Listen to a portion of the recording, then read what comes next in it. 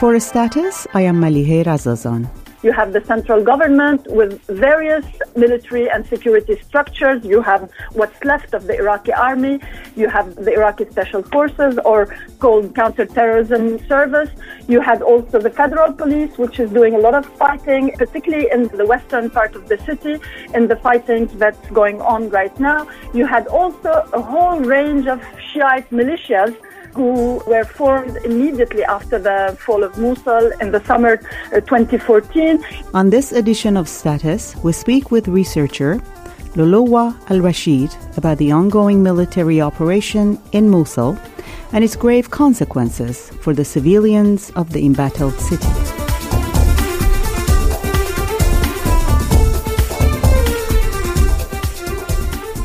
Iraqi forces began their assault on ISIS-held Mosul in October of last year, after months of preparation and build-up.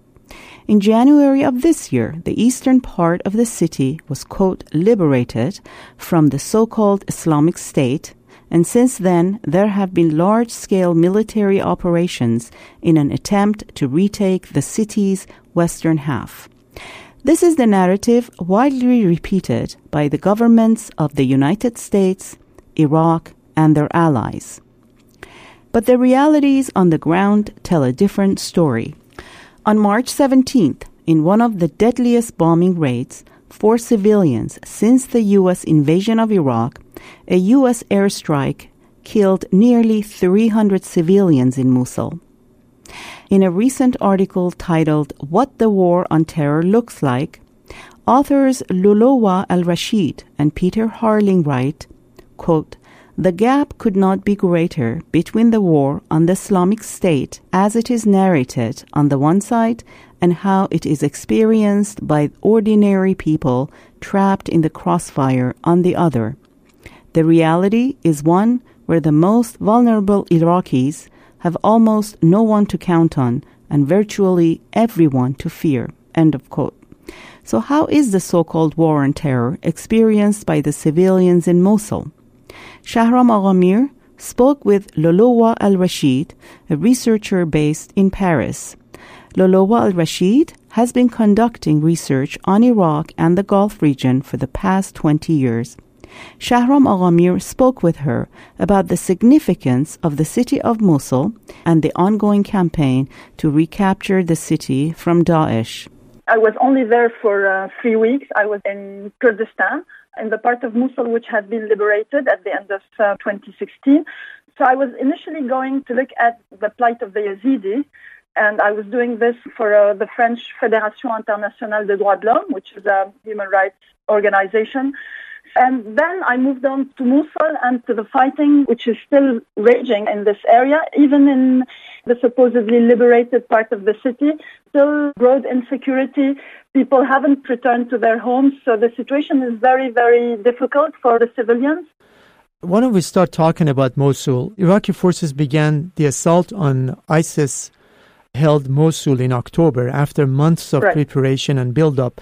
In January, Iraq quote-unquote, liberated the eastern part of the city, yes. And then now they are fighting in the western part of the city, right? Which is the historic heart of Mosul. Tell us, what is the significance of the city of Mosul and the ongoing campaign to recapture the city from the Daesh or ISIS militants?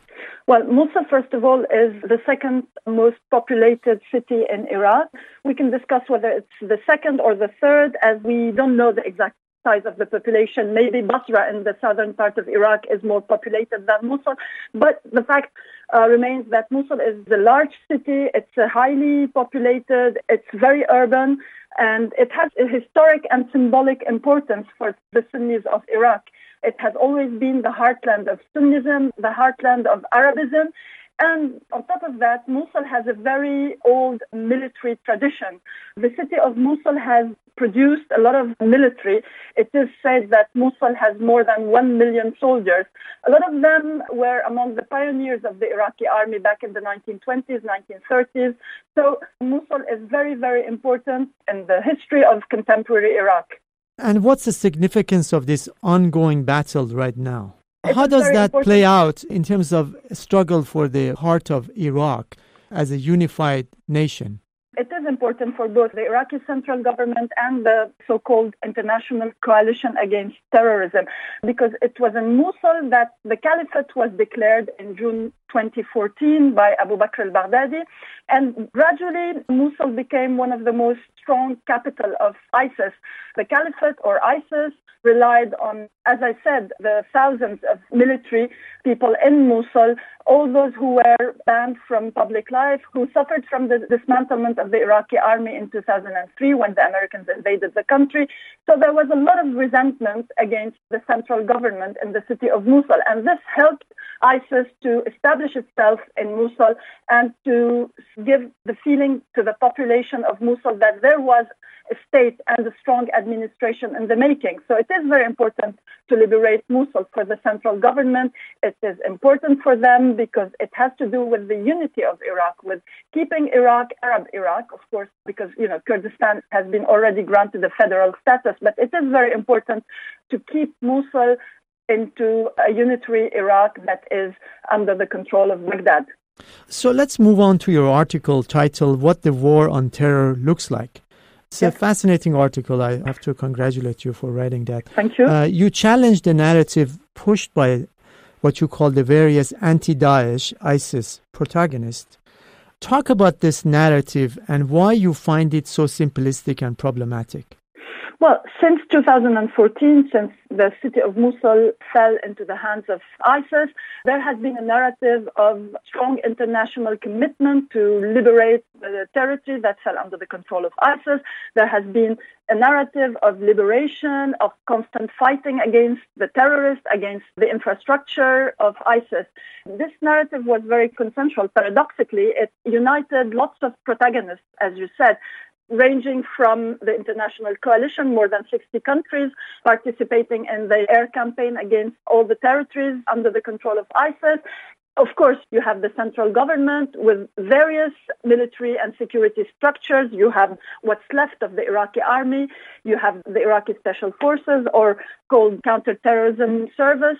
You had also the federal police, which is doing a lot of fighting, particularly in the western part of the city, in the fightings that's going on right now. You had also a whole range of Shiite militias who were formed immediately after the fall of Mosul in the summer 2014. They were formed after Ayatollah Sistani, the highest Shiite authority, clerical authority in Iraq, called on Iraqis to join the security forces to fight against Daesh. This was done through a fatwa of counter-jihad, to expel ISIS, to stop ISIS from expanding in Iraq, and to liberate all the lands which fell under its control.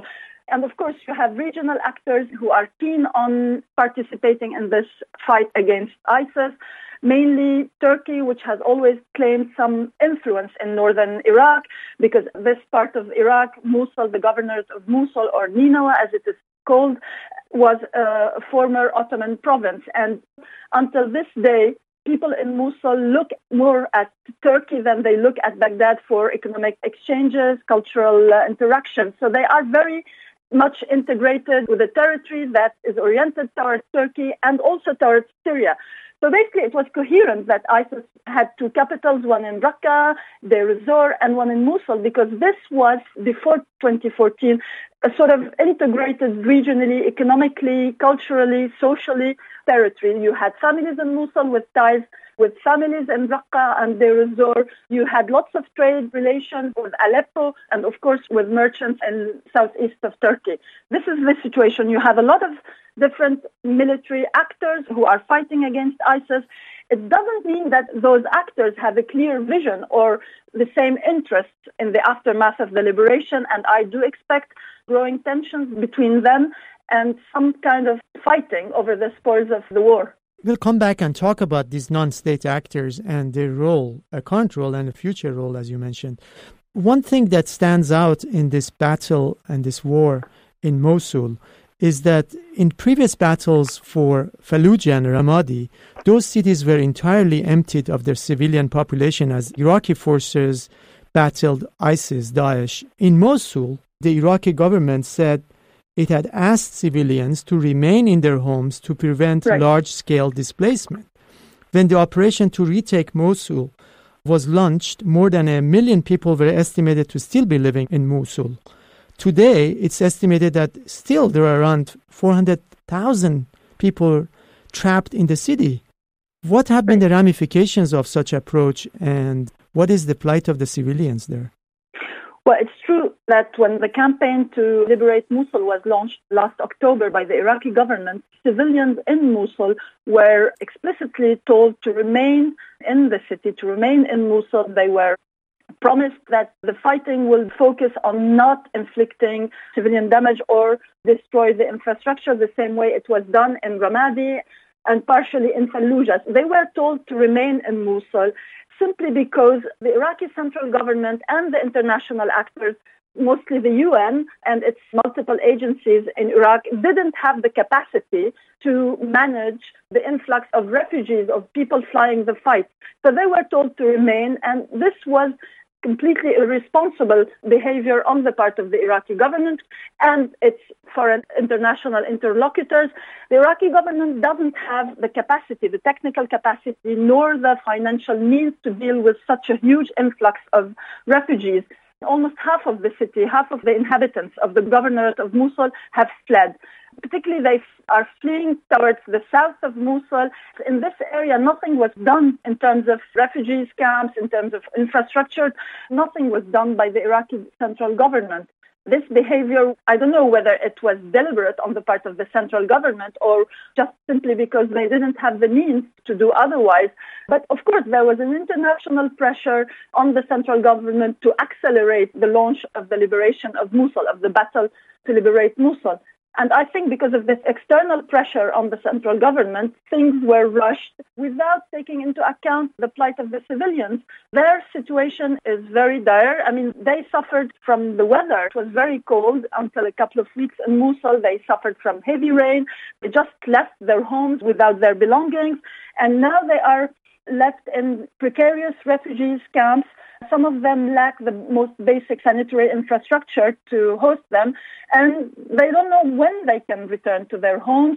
They don't know how long the situation will last. And if we compare with the plight of the Yazidis, their regions were liberated about 2 years ago from ISIS, and they are until this day living in several refugees camps in the governorate of Duhok, which is in the western part of Kurdistan. And why is that? Why aren't Yazidis back? I mean, most of the Yazidis who fled came from Sinjar mountains. And in this area, lots of fighting is still going on. ISIS is still controlling parts of the mountain. But the real problem stems from the rivalry between the KDP, or the party which is headed by Masoud Barzani, and the PKK. This is Kurdish Democratic Party, and PKK is Kurdistan Workers' Party. That is fighting for Kurdish rights inside Turkey. Their weight is mainly in Syria, and they have been doing a lot of the fighting against Daesh in Syria. And although they are classified as a terrorist organization by the US and by some other Western countries, they have become an asset for the coalition against Daesh. And they will probably play a very important role in the forthcoming battle to liberate Raqqa. So how is this tension between PKK and KDP, which is a more conservative grouping, as opposed to PKK, which has leftist tendencies, how is that playing out, and how does that impact on the fate of Yazidis and the fact that they're unable to go back to their homes? The Yazidi population resented very much the fact that the KDP, Peshmerga, didn't really protect them from ISIS. When ISIS entered Sinjar, all of the Peshmergas who were posted there just simply left. They didn't fight. They didn't protect the Yazidis, although the official narrative in Kurdistan is that the Yazidis are Kurds. They are, of course, ethnically Kurds. They speak Kurdish, but they are not Muslims. The Yazidis felt betrayed, and the only ones who stood with them and who partially protected them from ISIS were PKK fighters. So this has changed the situation. A lot of the Yazidis now lean towards the PKK and are quite hostile to the KDP. The KDP, because it's pressured by Turkey, because of the close links between Masoud Barzani and the Turkish government, they are pressured to reconquer Sinjar and to expel PKK fighters. And of course, PKK fighters are absolutely not willing to withdraw from these regions where they have already established military camps and headquarters. And to add to this, just to be clear, Kurdish Democratic Party has forged some sort of an alliance of expediency with the Turkish government, which is actually in a war with PKK. Absolutely. What makes things worse is that you have some kind of regional rivalry that's going on in this mountainous area. This is a very strategic area because it's just physical separation between Syria and Iraq. It's a very strategic territory. Now you have Shiite militias who are rushing to control this area as well and who are providing support to the PKK against the KDP. And of course, behind them you have Iran. Iran is keen on having an access to the Syrian territory through this area. All of these regional rivalries, power games between Turkey and Iran and their proxies is making the Yazidi situation more and more difficult, more and more complicated. Already the armed clashes that erupted between the PKK and the KDP has left a dozen of victims on both sides. So I expect tensions to remain very high in this region. And Iran and Turkey, to be sure, by no means they are for expanding the Kurdish rights or their rule over their territory. They are just playing the cynical games and forging these alliances of expediency. If anything, the recent event when the semi-autonomous Kurdish-dominated provincial council in the city of Kirkuk decided that they wanted to raise the Kurdish flag next to the Iraqi flag over the city's official institutions, the Iranian Foreign Ministry spokesman described the practice of raising that Kurdish flag as contrary to Iraqi constitution and illegal, and Turkish President Recep Tayyip Erdogan called on Iraqi Kurds to lower the Kurdish flag. So by no means are any of these states, either one of these states, have a pro-Kurdish stance in terms of expanding the rights of the Kurds. What happened since summer 2014 is that the KRG, the Kurdish regional government, expanded its territory under the guise of fighting ISIS or stopping ISIS from expanding. So what happened is that the territory, which was initially and constitutionally granted to the KRG, to the Kurdish regional government, was increased by almost 40%. The frontier between Arab Iraq and Kurdish Iraq was pushed back by the Peshmerga. They controlled almost all of the dispute, what is named in the Iraqi constitution as the disputed internal boundaries. Those were mixed population territories. You had Arabs, you had Kurds, you had, of course, Turkmen and Christians and other small minorities. These territories were initially supposed to hold a referendum to determine whether they will belong to the central government or to the Kurdish regional government. Of course, since 2005, when the Iraqi constitution was adopted, no referendum was conducted. There was not even a census to see what's the share of each component in those territories. Immediately after the fall of Mosul, Kurdish Peshmerga rushed to Kirkuk, and they controlled most of the governorate of Kirkuk. As you know, Kirkuk is an oil-rich governorate in Iraq, and this is what is at stake, in addition to other considerations relating to the presence of a Turkmen population in Kirkuk. And historically, Turkmen have always played a very important cultural, economic, and political role in the governorate of Kirkuk. And they have linguistic ties to Turkey. Historically, Kirkuk was part of the Mosul province, the Ottoman Mosul province. Surely enough, the Turkmens and the Assyrians and the Arabs in the city of Kirkuk, they actually protested this action by the Kurdish-dominated provincial council to raise the Kurdish flag next to the Iraqi flag. Just one footnote on this flag crisis. It doesn't make any difference because de facto, the governorate of Kirkuk was under the control of the Peshmerga. So raising the flag is basically just some kind of escalation with Baghdad, but it doesn't change anything on the ground. A couple of weeks ago, the Peshmerga, who belonged to the other big Kurdish party, the PUK, they blocked the flow of oil in the city of Kirkuk, and they asked more funds from the government in Baghdad, and they wanted the oil infrastructure to be developed in the governorate. All the protagonists of the war against ISIS are trying, as I said, to claim the spoils of the war. They want their share of the victory. And by share of the victory, it's not only about territory, it's also about economic resources. Most of the disputed internal boundaries, in addition to Kirkuk, are agricultural regions, and this is why they are disputed as well. we need to talk about the United States' role in this conflict right now. The U.S. military was behind an airstrike on March 17th that hit western Mosul neighborhood and reportedly killed more than 150 civilians. Amnesty International has stated that indiscriminate attacks violate international humanitarian law and can constitute war crimes. What can you tell us about the military tactics and their consequences in this current conflict over Mosul? When it comes to the Americans, the rules of engagement have been slightly modified under the new administration, under the Trump administration, strengthening and intensification of the air campaign. More and more bombing was conducted in Mosul. Everybody wants this fight to end quickly. So therefore, the air bombing was intensified, and the result basically is more and more civilians being killed in Mosul. And at the same time, the Iraqi federal police and other Iraqi forces have been heavily shelling the western part of Mosul. They all want this to end quickly. So the civilians are paying the price of this. And the problem is that the Iraqi government or Iraqi military forces, they blame it on the Americans. Americans blame it on the Iraqis who supposedly have been providing intelligence to the fighters of ISIS. But of course, ISIS fighters are embedded with the civilians. So this makes it a very costly war for the civilians, and probably some of the bombings that we have seen over the last 3 weeks could amount to war crimes against the civilians. On a related question, what is your assessment of the relations between the Trump administration and the government of Prime Minister Abadi in Iraq? We know that the Obama administration made sure to shore up Mr. Abadi's faltering leadership.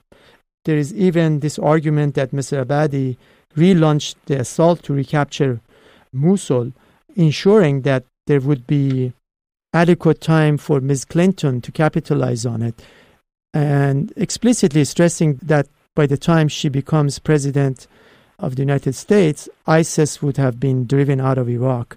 What is your take on the relations between the two administrations? The Iraqi government welcomed the arrival of the Trump administration, and they were hoping that there will be a change in the American policy towards Iraq.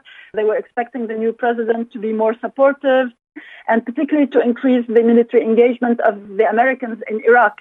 So basically you have some sort of continuity with what the previous administration has done, and at the same time the rules of engagement have changed, and the military presence, the American military presence has been expanded. You have more troops today on the ground, more American special forces that are fighting along the Iraqi special forces. You have more air bombings, and you have now more or less permanent American military bases inside Iraq.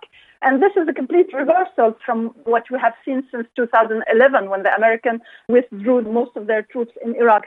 So you can tell that there's more involvement of the U.S. into Iraqi politics, into the Iraqi security system, and the issue of economic reconstruction of Sunni regions that suffered heavy destruction from the war. So we have seen that while Prime Minister Abadi visited President Trump recently, some contracts were signed. And what was striking to me is that the Iraqi government signed a contract with unnamed American security companies to secure the road between Baghdad and the Jordanian frontier, as well as the highway between Basra and Baghdad. So there's as well, at the same time, some sort of return of the private security companies to Iraq. And maybe we will see in the months to come a greater reliance on those companies, maybe to counter the militia, the Shiite militia, which have gained huge importance in Iraq over the last 2-3 years. Mr. Trump's son-in-law, Mr. Kushner, just visited Iraq also. We don't exactly know what the contours of this new American involvement in Iraq will be, but surely there's a greater interest for Iraq on the part of the new administration. I think there was some kind of fatigue, towards Iraq under the previous administration. They were very reluctant to be involved more heavily into Iraqi politics.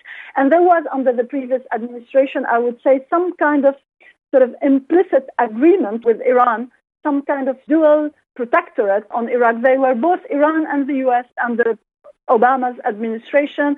They were very keen on keeping this political process, the so-called political process in Baghdad, in the Green Zone.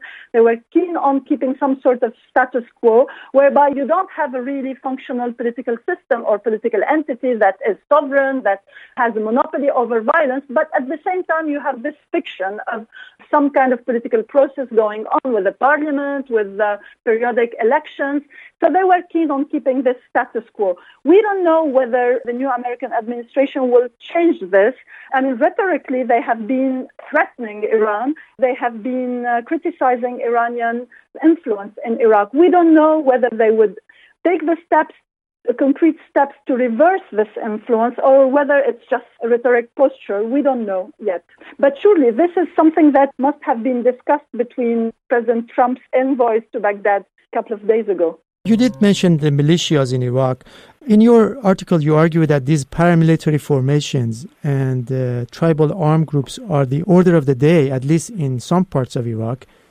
And you seem to believe that this arrangement cuts across different ethnicities and religious sects. You have all sorts of armed groups, armed militias that are fighting against Daesh, but at the same time, they are totally uncoordinated, uncooperative among them, and sometimes they are just rivals. I mean, the Iraqi army collapsed and has lost its credibility when Mosul fell into the hands of Daesh. So the only effective and capable Iraqi armed force is the counter-terrorism service.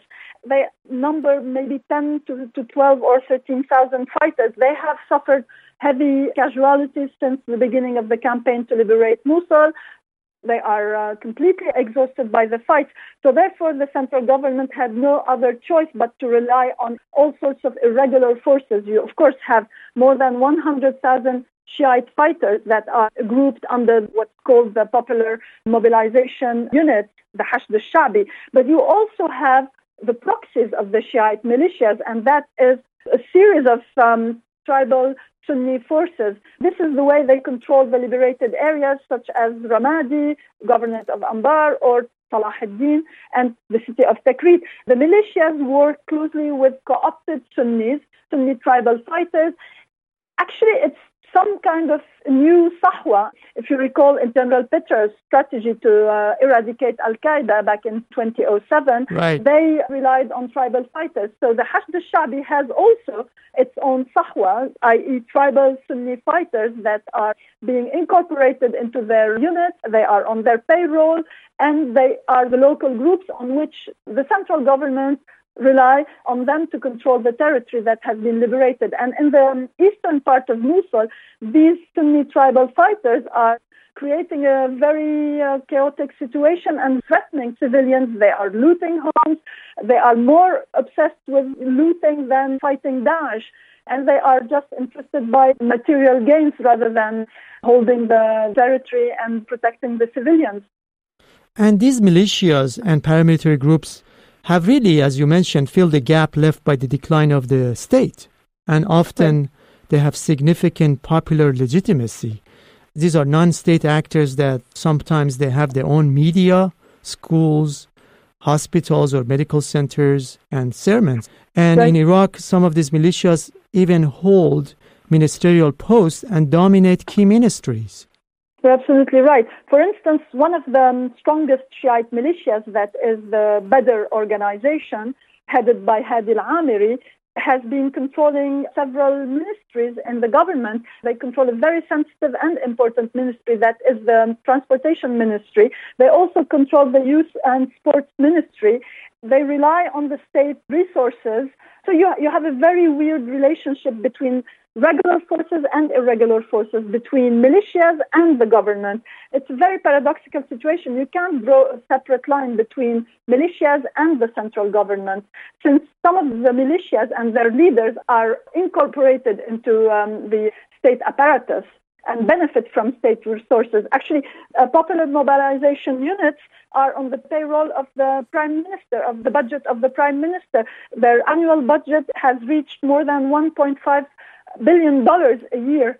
It has become a huge institution, and they have gained an immense popularity in Iraq because they are viewed as heroes, as the only ones. But after the fall of Mosul, the fall of Baghdad into the hands of Daesh, they are the ones who protected the belt of Baghdad, i.e. those small villages and towns who had a mixed Sunni and Shiite population.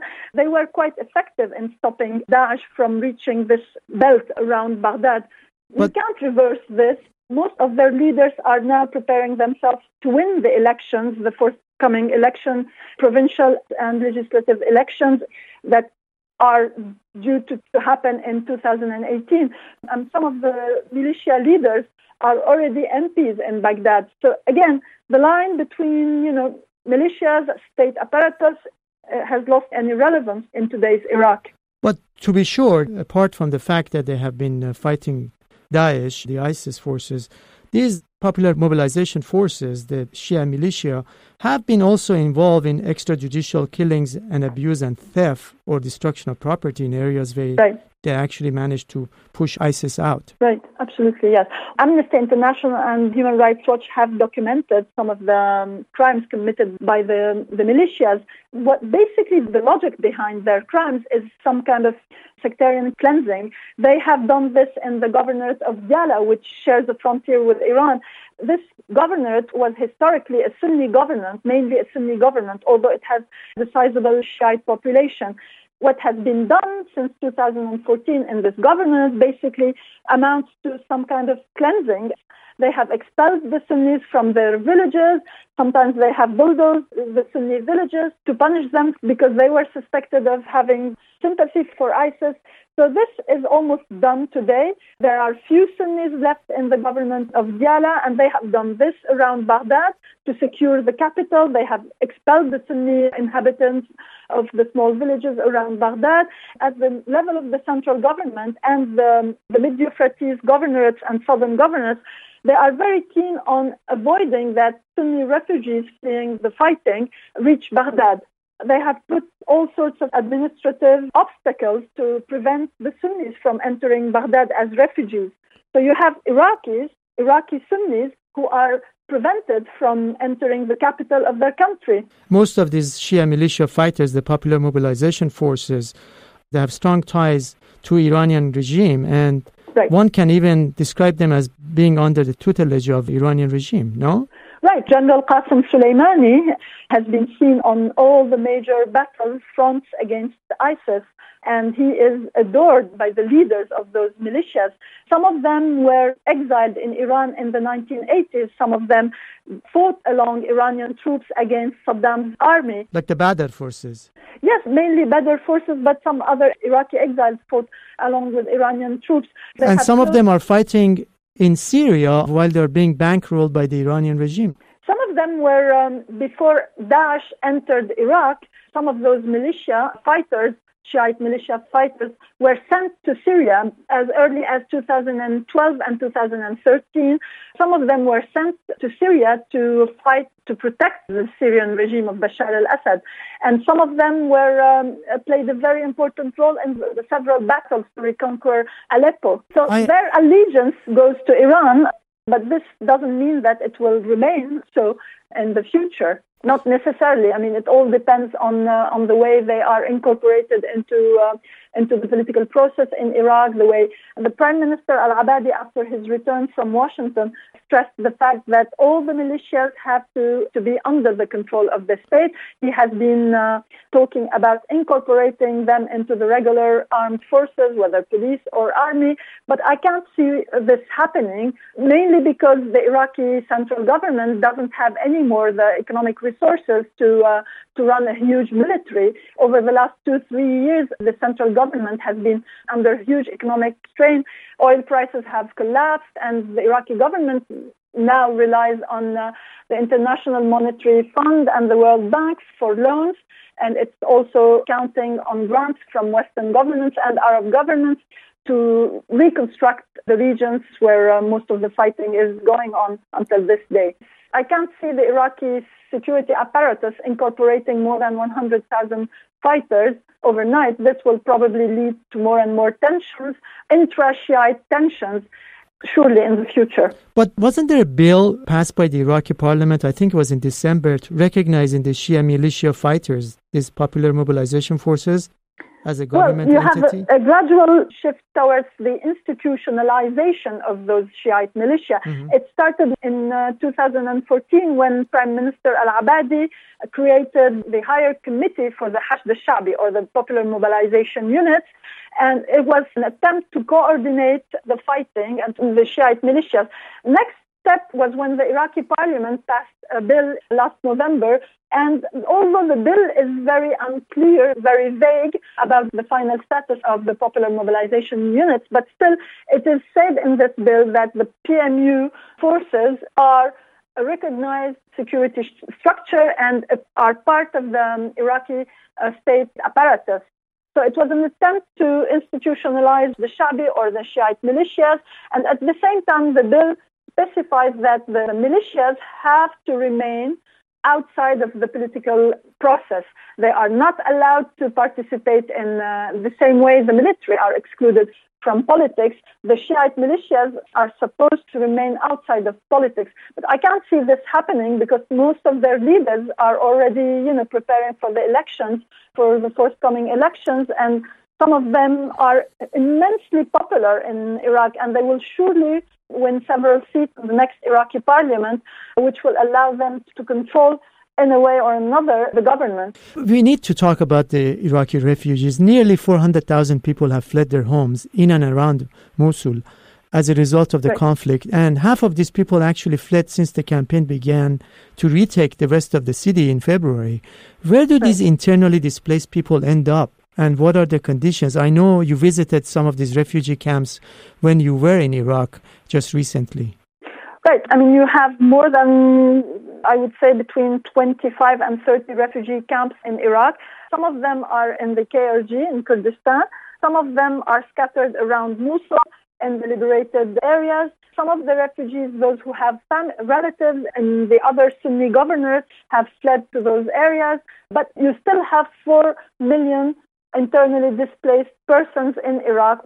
I would say that almost 90% of them are Sunni Arabs, and these people have no perspective. They don't know when the fight will end. They don't know what they will find when they return to their homes. They don't know whether their homes would have been completely destroyed or not. And basically, to allow their return to their areas of origin, you need some kind of economic reconstruction. You need the restoration of the most basic public services in those areas. You need hospitals, you need schools, you need water, you need electricity, and the Iraqi government doesn't seem to be prepared to face this huge challenge of the return of the refugees to their areas of origin. And these 4 million Iraqis that you mentioned, this is just since 2013. That's just over the last 4 years, right? These are not... Well, since 2003, Iraq has always had huge movements of population, had a sizable population of internally displaced persons. But, of course, this dramatic increase in the size of the displaced persons has to do with the fall of most of the Sunni governorates under the control of ISIS, starting in end of 2013, and most of the areas have been liberated in some governorates. For instance, in Tikrit, which is Salah ad-Din governorate, most of the civilians have returned to their homes. The level of destruction in this governorate was less than what happened in Al-Anbar, where almost 80% of the city of Ramadi was destroyed. In other areas, as I said, for instance, in Diyala, they can't return anymore to their homes because of this cleansing that has been conducted by the Shiite militias. So there will remain for years to come a sizable population of internally displaced persons in Iraq. Let's talk about something a little more positive here. In the spring of 2016, there were massive protests to force Prime Minister Abadi to carry out a major overhaul of his corrupt government. What happened to those protests? Have there been similar protests since then? As you said, the protest movement erupted in the summer 2015. It started in the southern part of Iraq, mainly in the city of Basra, which since 2003, the reconstruction in Basra has been very slow, and Basra resented Baghdad because Basra is an oil-rich governorate, and people in Basra feel dispossessed of this oil wealth, feel neglected by the central government. So this is where the protests erupted in the summer of 2015. And then slowly it gained momentum and it reached the capital, it reached Baghdad.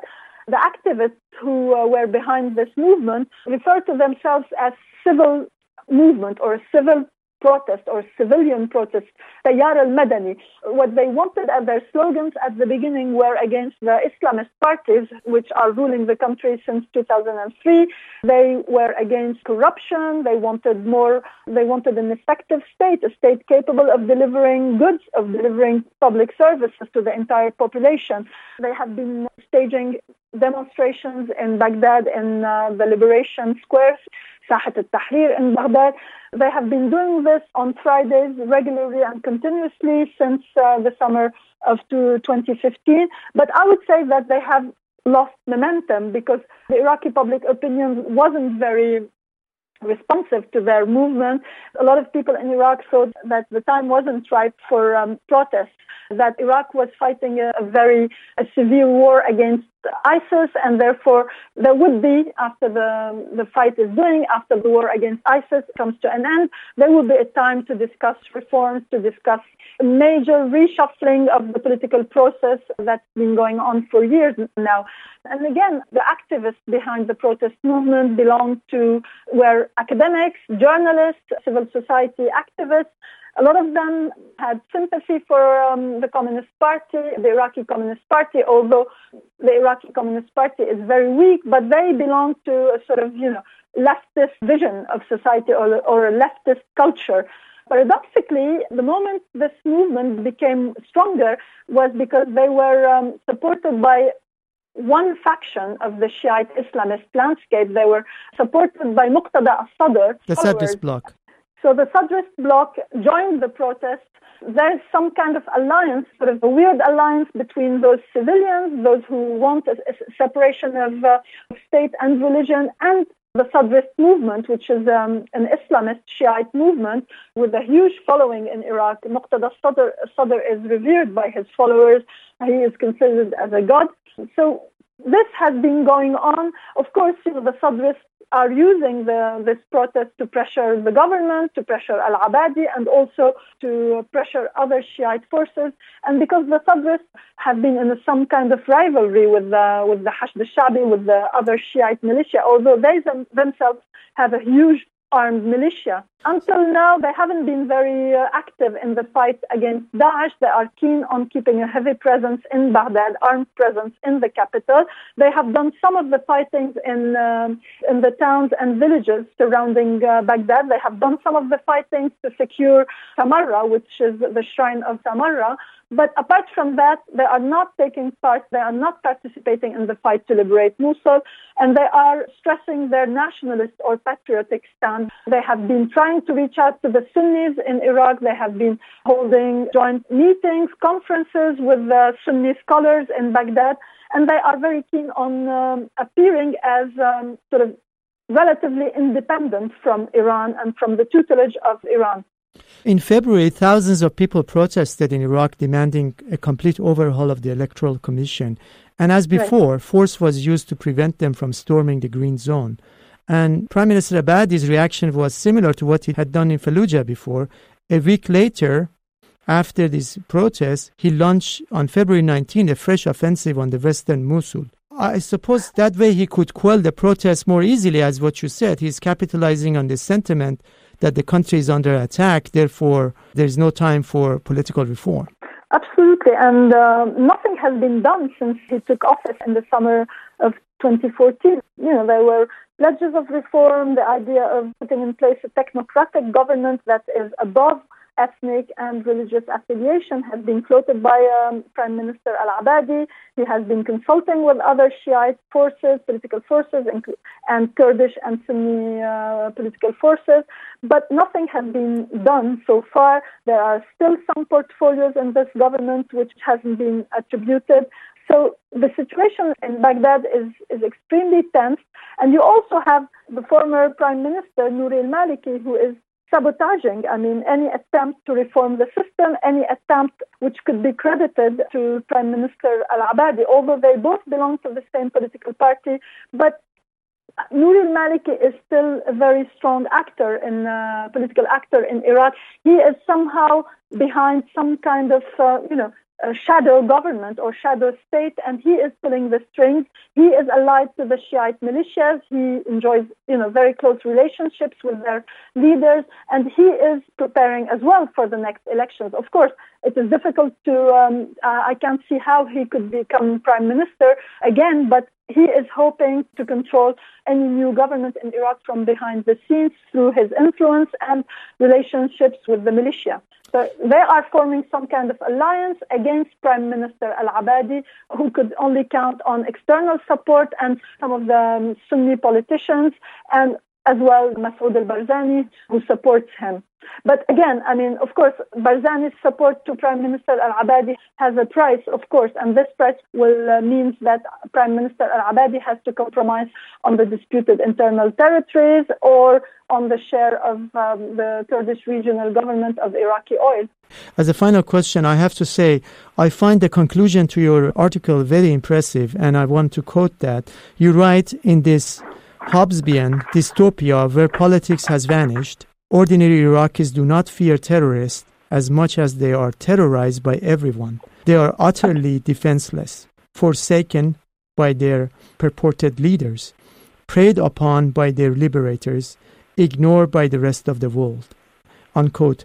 Explain what you mean by those words. Given this grim picture, do you see hope for Iraq? The problem is that, as we have discussed, there's no monopoly on violence in Iraq. You have a very weak central government. You have a facade of democratic institutions. You have elections. But you don't really have a government. You don't really have a functional administration. You don't have a government capable of providing the most basic public services and protecting people. Iraqis are left to their own devices. To survive, to make a living. A lot of them are trying to leave the country, are trying to have some kind of refugee status outside of Iraq. Most of the Iraqis have nothing to do with the militias, particularly in Baghdad, in the major urban centers of Iraq. They have nothing to do with the militias. They haven't really benefited from the patronage of the big political parties. They just feel abandoned by everybody. They feel defenseless. So the only option that's left for them is either to be co-opted into this political process or through clientelistic relationships to try to make a living, to be appointed into the administration. But most of them prefer to leave the country. And, there's an ongoing immigration of Iraqis who are not fleeing the fighting because they live in areas where there's no fighting, but just because out of economic and desperation, and because they feel that there's no hope or no perspective for their children. They don't want their children to grow into this chaotic and insecure, violent environment.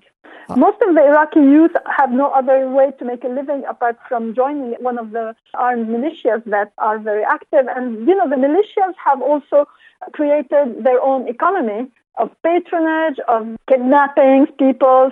They have become a mafia.